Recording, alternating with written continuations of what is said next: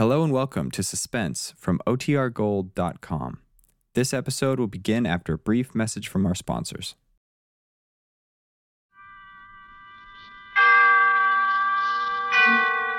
Autolite and its 96,000 dealers bring you Mr. Herbert Marshall in tonight's presentation of Suspense.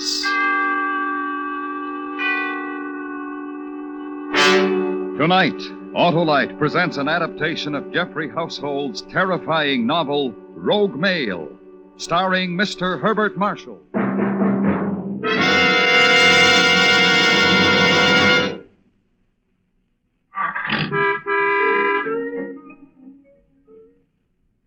Oh, Harlow. Yes, Hap. What was that all about? Why, I was just demonstrating the Autolite electrical system, Hap. You were? Sure. It goes to work every time you start your car, sound the horn, play the radio, or turn on your lights or heater. The electrical system does all that? Sure, Hap. The Autolite coil, distributor, generator, and all the other units and thousands of component parts. They're all related by Autolite engineering design and manufacturing skill, and used as original factory equipment on many leading makes of our finest cars. A real team operation, eh, Harlow? You said it, Hap, for the smoothest car performance money can buy. So, friends, when your Autolite-equipped car needs replacement parts, insist on Autolite, original factory parts. Be sure, because from bumper to tail light, you're always right with Autolite. And now, with Rogue Mail and the transcribed performance of Mr. Herbert Marshall, Autolite hopes once again to keep you in suspense.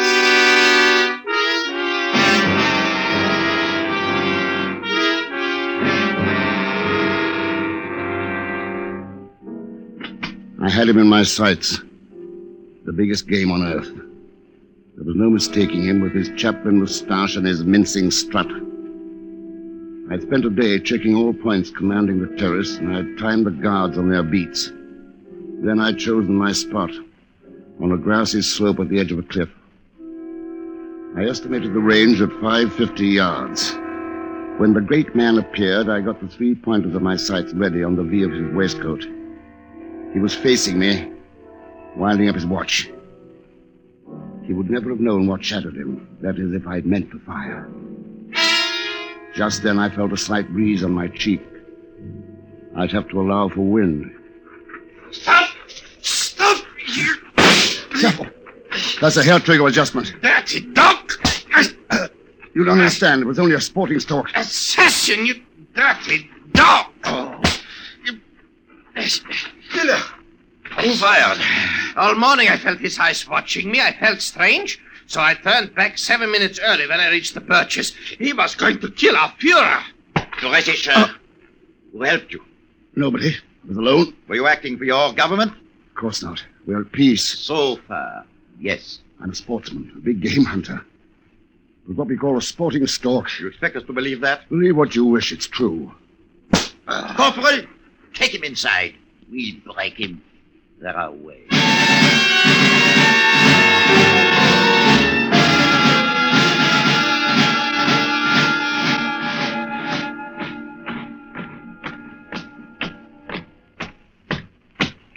Heil Hitler. Heil Hitler. Is he conscious? More or less, sir. Prop him up. Put him in that chair. Yeah? Yes, sir. Can you hear me? Yes, quite well. Now, we've checked your story. Seems to be true. Incredible, but very English. Yes, a sporting stalk. You're English? Half. My lesser half. I can pass for English when I need to. Corporal, bring his things. Gun, binoculars, and papers. Yes, sir. I ought to bandage myself a bit before I leave. But you're not leaving. We can't release you.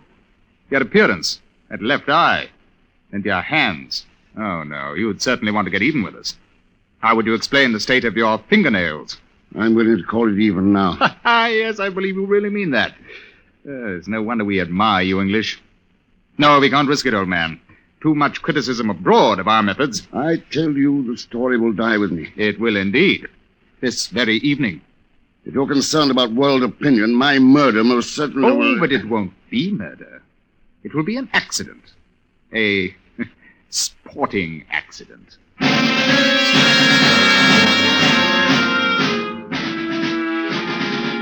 They drove me north 50 miles, took me to the edge of a cliff, and put me over.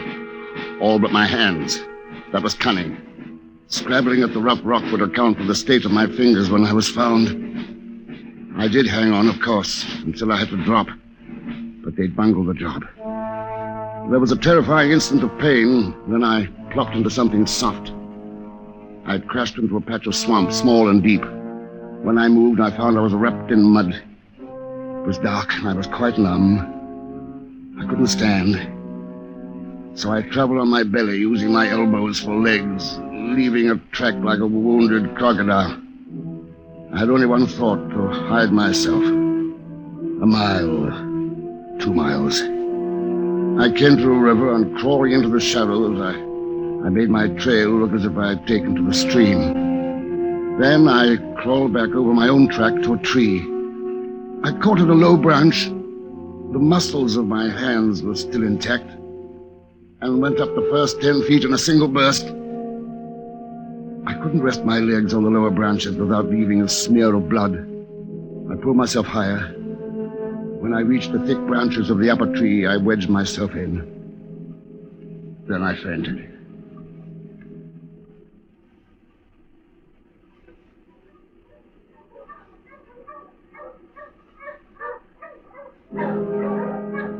The sound of their search woke me. It was afternoon.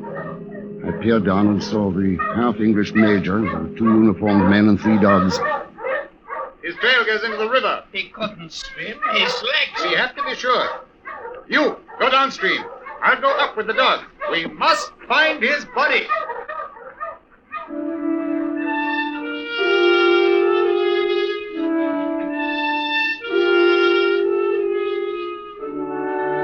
I stayed in the tree all night. Just before dawn, I came down. I could walk after a fashion, but I had to have different clothes, a razor, and many things, so I might as well turn myself in. Then a tall, stooping man with a fishing rod came through the woods to the riverbank. I crept closer to study him. His face was melancholy, but there was courage in it. I had to take that one chance. Good morning. Any luck? If I know, Who are you? Don't be afraid. I need help. Look at my hands. Do you know how that was done? Yes. I mean, I've heard... no, I don't know anything. I have money, if you'll help me. I don't want money. I'm English. It's better for you not to know my name or what I've done, but I need clothes, food, gloves to hide these hands, a razor to shave. Things that can't be traced back. Wait, don't go. Where are you going? You need something to hide that eye, too. A patch, I think. Yes, an eye patch would be best. I'll put the things under that tree.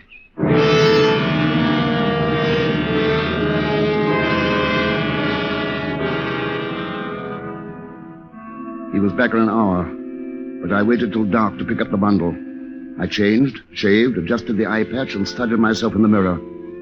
It was a fair disguise. That same night, I stole a punt and pushed off downriver.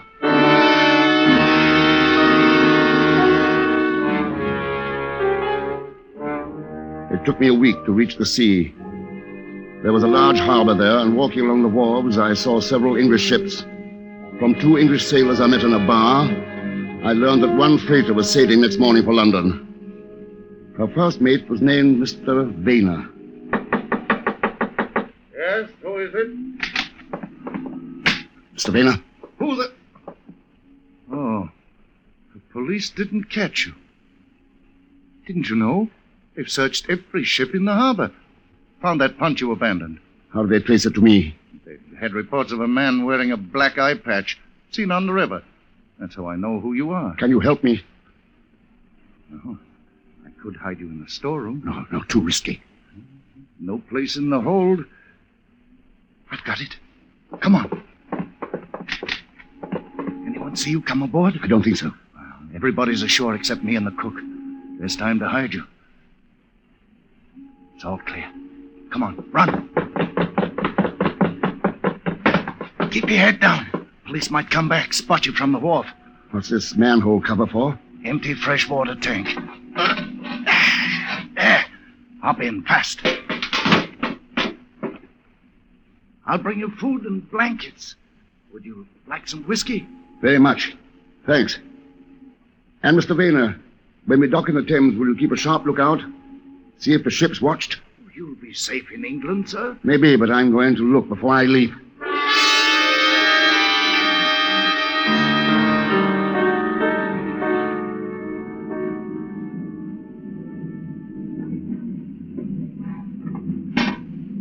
We're docked. You all right, sir? There's a funny-looking chap watching the gates. Could I row ashore? I have the dinghy ready, under the starboard quarter. Fine. I'll leave it at the Hurlingham east wall so you can pick it up. Have you friends, sir, who'll hide you? I can't let them be involved. I'll see my lawyer first thing in the morning, then I'll disappear.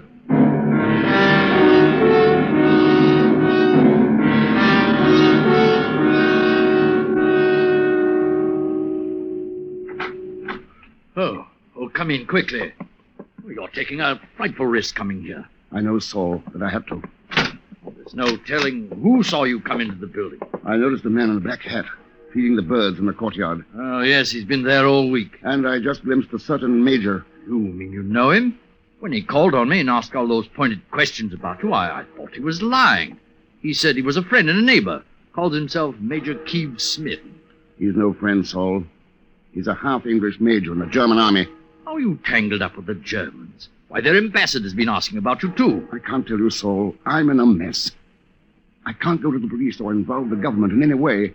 I have to disappear, and I need 5,000 pounds in cash. And I'll send Sims out to cash a check. But they'll follow you when you leave. Black Hat and the Major. They'll try. But I'll shake them somehow.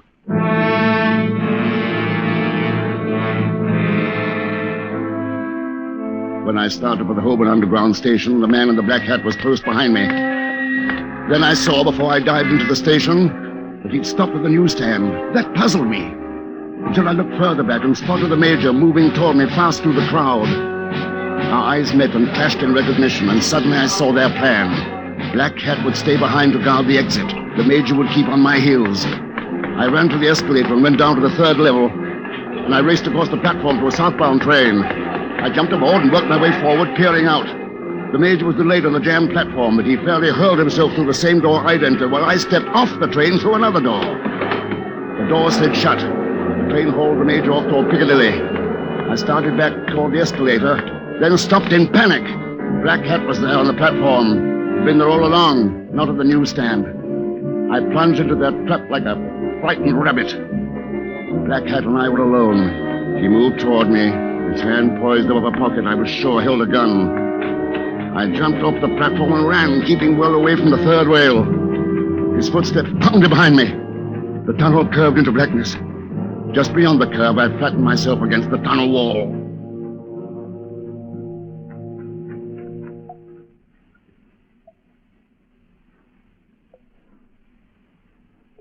You might as well come out.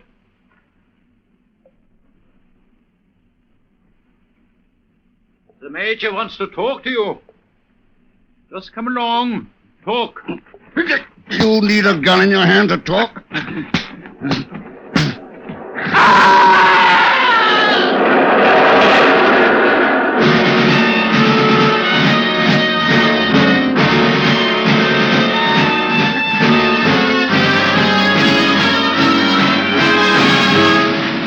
Autolite is bringing you Mr. Herbert Marshall in Rogue Mail. Tonight's production in radio's outstanding theater of thrills, Suspense.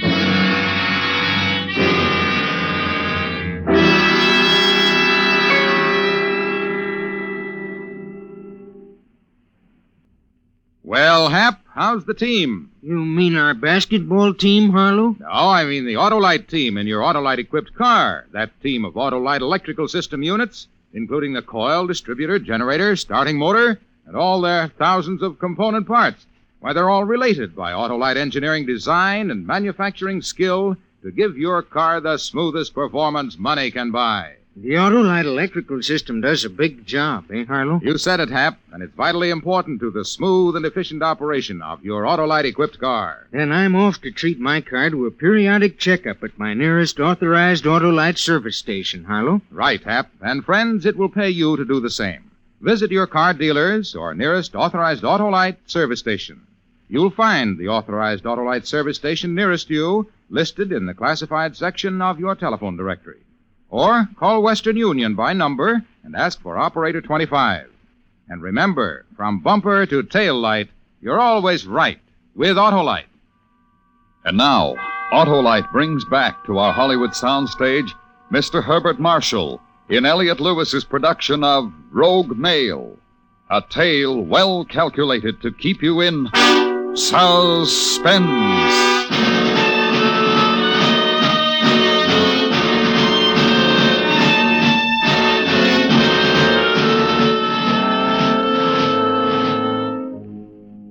I can still hear his scream when he fell on the third rail. It echoed along the tunnel. A queer place for a soul to find itself adrift.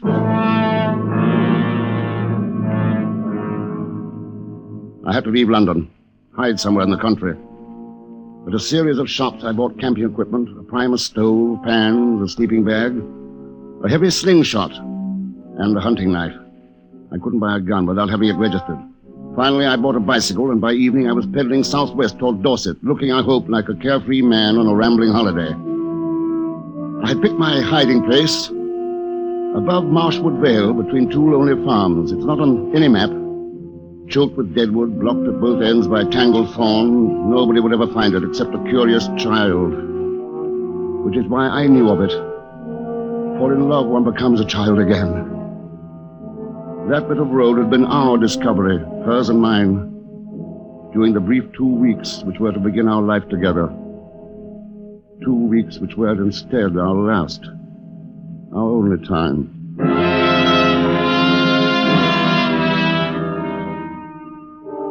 The next days, I slept and watched. Nights, I worked.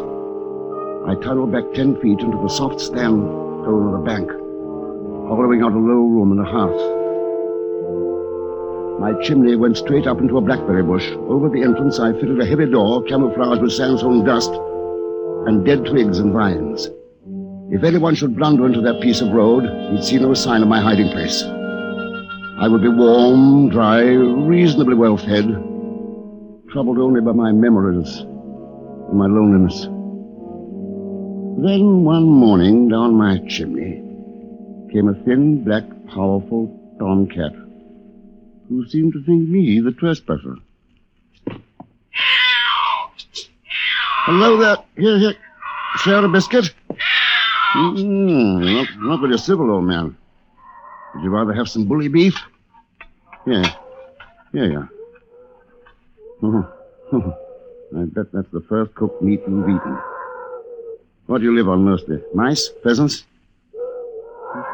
Look of your ribs, you haven't had good hunting of late. Ha! The bully beef brings out your better nature. Maybe you'll let me scratch your ear. Huh? Why, you're a veritable Asmodeus. Asmodeus, demon of hatred and malignity. Now, easy, I'm not going to hurt you. That's right. I won't tell anyone. Stick around and keep me from being lonely. I won't tell a soul that old Asmodeus is a sentimental fool.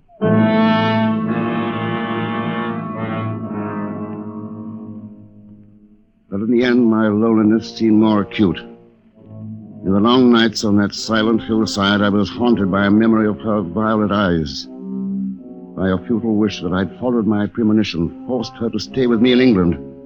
Strange, when I first heard that she was dead, I'd suffered very little. But at night, in that cave, remembering, I felt such pain.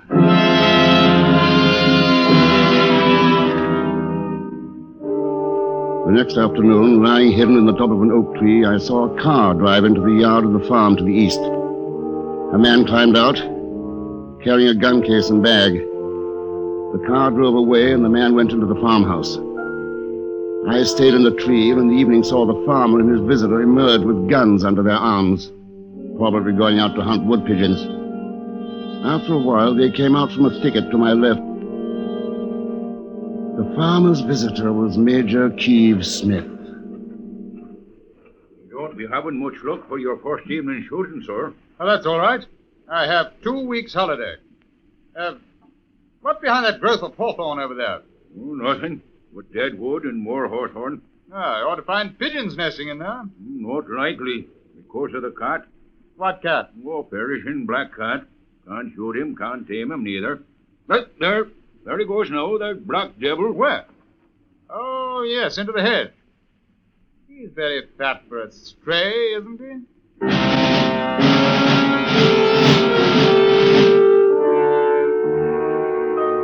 I was underground 9 days, watching daylight and starlight through my chimney. Then Asmodeus disappeared. And that night I heard noises. There were 2 men. They were moving something heavy.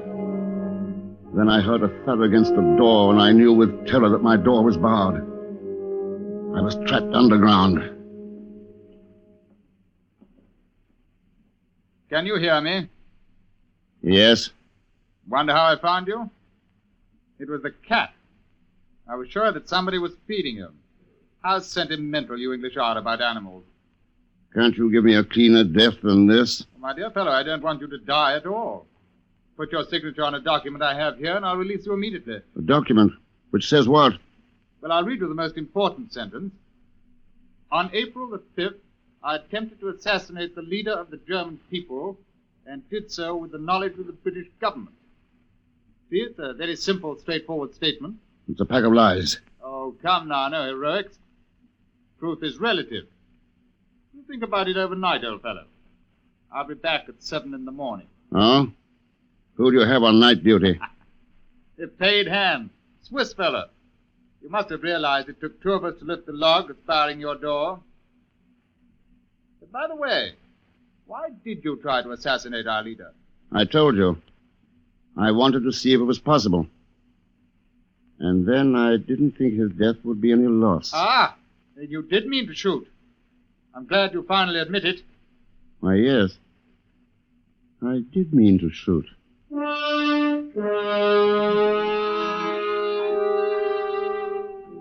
I'd given myself away, not to him, to myself. It had not been a game. I had really meant to kill the head of a state. I must have been mad, and indeed I was, driven mad by rage and grief so great I didn't let myself know what I was thinking. I am a man who was loved only once and didn't know it until she was dead. They killed her. He, that leader, killed her. She was so swift, so sensitive, so generous of spirit that she made the cause of all oppressed, unhappy people her own. And so they caught her and killed her, for reasons of state. And so I had declared war on them, one man at war with a nation. And I would have destroyed their leader if the wind hadn't shifted. I slept and was awakened by the sound of a shot. And then something was stuffed down my chimney, shutting off my only source of fresh air. Hours passed. The air grew foul, and I banged on the door. Keeve Smith paid no attention. Finally, I reached up the chimney to see what he'd stuffed it, and pulled poor Asmodeus down into my cave. He'd been shot at close quarters. I was choking with sorrow and rage. It wasn't an easy shot, old man. Very difficult and sporty. That's a lie. He trusted you because he'd learned to trust me. Oh? Well, perhaps you're right. The Anglo-Saxon love of animals is a weakness I'm happy to be without.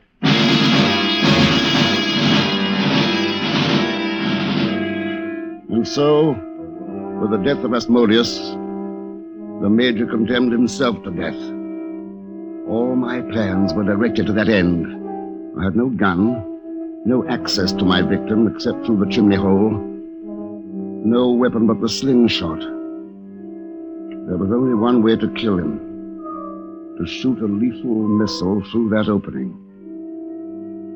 After some hours, I hit on an iron spit as my weapon, to be fired by the slingshot. Then I set about luring the Major to the hole. Ah? You want to talk? Yes, I've been thinking. You'd only use that document in case of a war, is that right? Exactly. So it doesn't matter if I sign it or not, since there isn't going to be a war. You're perfectly right. It's a mere formality. Then hand it down. And give me a pen and a flashlight. Right away. I'm glad you decided to be sensible. You're a cut above the average Englishman. There it is. Got it? Yes. Here's the pen. Where are you? I can't see it.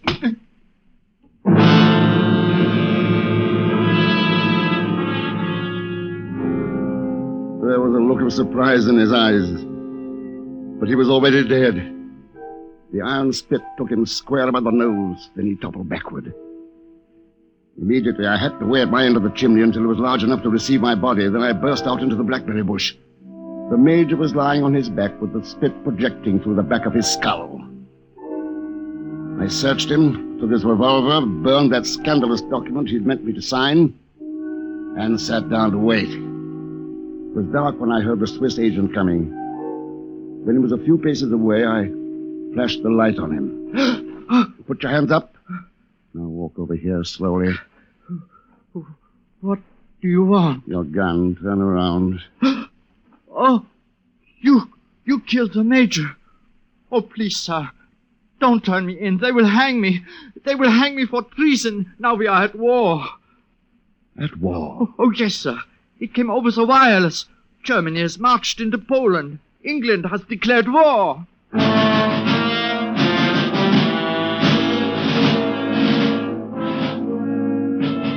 And so my private war merged with the greater cause. And I had no need to worry further about the ethics of my revenge.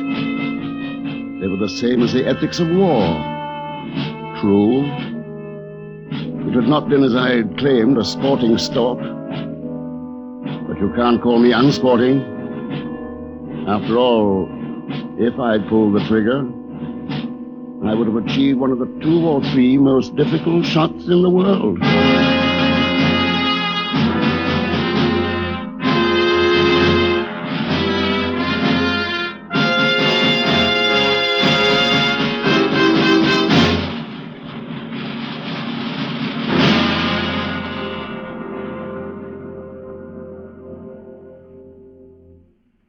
Suspense. Presented by Autolite. Tonight's star, Mr. Herbert Marshall.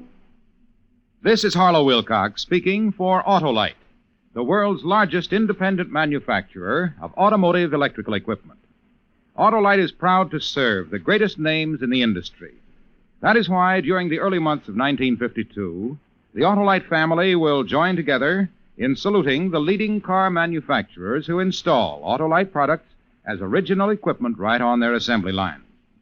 The Autolite family is made up of the nearly 30,000 men and women in 28 great Autolite plants from coast to coast, as well as more than 18,000 Autolite stockholders, 97,000 Autolite distributors and dealers in the United States, and thousands more in Canada and throughout the world. The Autolite family will salute the Packard Motor Car Company in the next Autolite Suspense television program. So if you live in a television area, check the day and time of Suspense on television so that you won't miss this program.